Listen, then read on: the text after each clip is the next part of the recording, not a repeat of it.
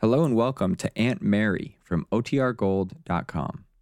This episode will begin after a brief message from our sponsors. Now for our story. The train bearing Lisa Fenner and Paul Cromwell sped through the smooth snowfields of the Middle West. In a few hours, they would be in Chicago. Lisa was the young woman with whom Kit Meade had shared a house at Malibu Beach during her stay in California.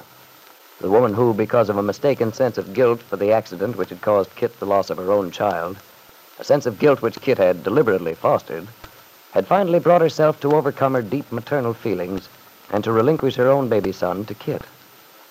Kit had told Lisa that if she could take the child, she would return to Wakefield, restore her marriage to Bill Meade, completely withdraw from Paul Cromwell's life. And Lisa loved Paul Cromwell. Sitting in the club car, reviewing the events of the last month. Max?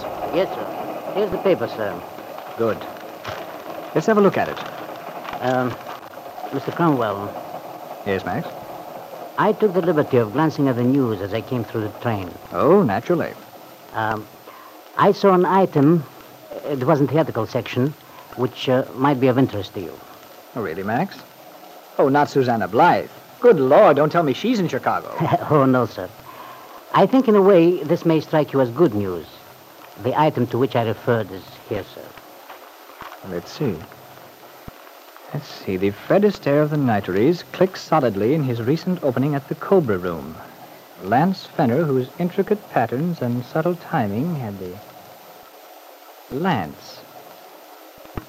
So Lisa's husband will be. Huh. Well, I foresee an eventful stay in Chicago. You're not worried, are you, Mr. Cromwell? Worried? Far from it. I only wish... Oh, no, but that's impossible. Impossible, Mr. Cromwell? Isn't it said that nothing is impossible? Well, perhaps. But I'm afraid my wish was a bit more than I could ever expect. What did you have in mind, sir? One never knows. I was thinking that I would like to see Lisa and Lance fall into each other's arms with loud cries of joy and have a nice lovers' reunion. It does seem unlikely. But strange things happen in a woman's heart. Strange is hardly the word, Max. You might even say weird. And I confess I've been at my wit's end lately. Mrs. Fenner is a very emotional young woman. Emotional? Lisa makes Scarlett O'Hara seem cold and unfeeling by comparison. You never know what she's going to do or say next. Well, Mr. Cromwell, if you'll forgive me, it was my opinion from the beginning that you were being rather unwise. Oh, I know, Max. I should have listened to you. But you see, the whole situation was so complicated. Lisa suddenly arriving in Malibu from San Francisco, all in a dither about Lance's walking out on her, and then Kit's blowing in from Wakefield.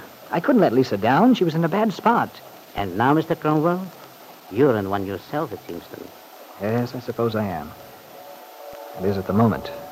But once we get everything straightened out about the baby, we get that settled legally, well, then Kit and I can begin to live our own lives.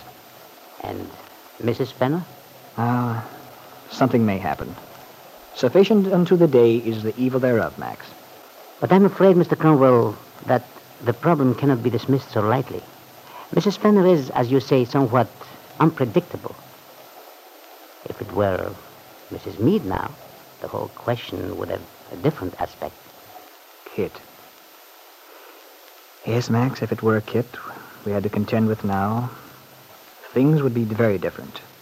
In fact, there'd be no problem. Mrs. Meade is so sophisticated, so sure of herself. Yes. Yes, indeed she is. Have you heard from Mrs. Meade lately?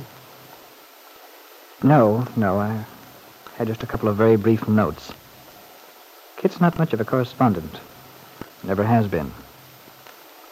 But I imagine if there were any startling developments in Wakefield, she would have written. I can depend on her. I hope so. What's the matter, Max? Out with it. It's just, Mr. Cromwell, that I've been a bit worried. Worried, Max? Yes. Disturbed, you might say. I'd like to take the liberty of suggesting that you exercise great care in your dealings with Mrs. Fenner. Don't expect too much, or rather, expect the worst. The worst? I believe you should keep a careful eye on her. Well, how can I keep a careful eye on her? Do you expect she's going to disappear on a very respectable train? I'm not concerned about what happens on the train, Mr. Cromwell. But after we get to Chicago... Yes, Max. Then what? Chicago is only a short distance from Wakefield. If Mrs. Fenner were to take it into her head to go down to Wakefield, it might be very awkward. That's why I feel you're on dangerous ground. Dangerous ground? Lisa. Who's on dangerous ground? Never mind, Lisa. I'm going to let you die of curiosity as a punishment for coming into a gentleman's drawing room without knocking. Oh, I'm sorry, Paul. You're perfectly right. Forgive me. I didn't think. I suppose it's a carryover from my theater days, when Lance and I used to travel from town to town with our act. Nobody pays much attention to things like that on sleeper jumps, as we call them. And, speaking of Lance, you haven't heard from him lately, I suppose? Why, no.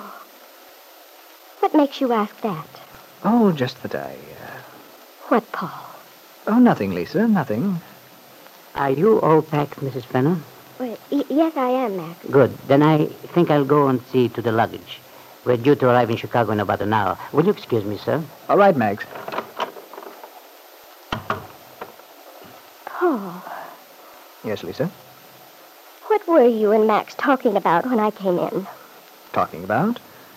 Well, let me see. Politics, I believe. Why? I just had an idea you were talking about me. You both look so self-conscious. Oh, nonsense, Lisa. Honestly, you're so super sensitive. So engrossed in yourself. You imagine the silliest things. And even assuming that we had been talking about you, there'd be no harm in it. Max is fond of you, and he's a bit worried about you. And so am I. But why, Paul? Well, good heaven, Lisa. Look at yourself in the mirror this minute. You're obviously about to burst into tears. Floods of them. And it's practically a daily occurrence. Now, why wouldn't I be worried? I'm sorry, Paul. Lisa, it's doing no harm to me. It's doing you the harm. But I do wish you'd try to get a hold of yourself. It's very, very trying. I know, Paul. I tell myself I must pull myself together, not make scenes. I know how men hate a woman to be always in tears. I want so much to be a gay, cheerful companion for you. Well, it would be a pleasant change to see you smiling. I've tried so hard. But I keep thinking. Everything looks so hopeless. Well, why do you say that, Lisa? We're doing exactly what we planned to do. Your divorce. Getting the baby legally turned over to Kit. Now, when we can... The baby. Oh, Lisa. What on earth is the matter with you? It's the baby I keep thinking about.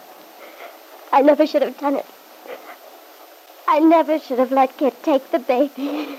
But, Lisa, we've been all through that. You knew what you were doing. Maybe I thought I did. But I was wrong. I shouldn't have given the baby up. No matter what the reasons were. Well, it's done now, Lisa. It's too late. You'll have to pull yourself together. Forget all about it. But I can't forget. I'll never be able to. The baby is mine. I want him back, Paul. What? That's the way I feel, Paul. I can't help it. I want him back.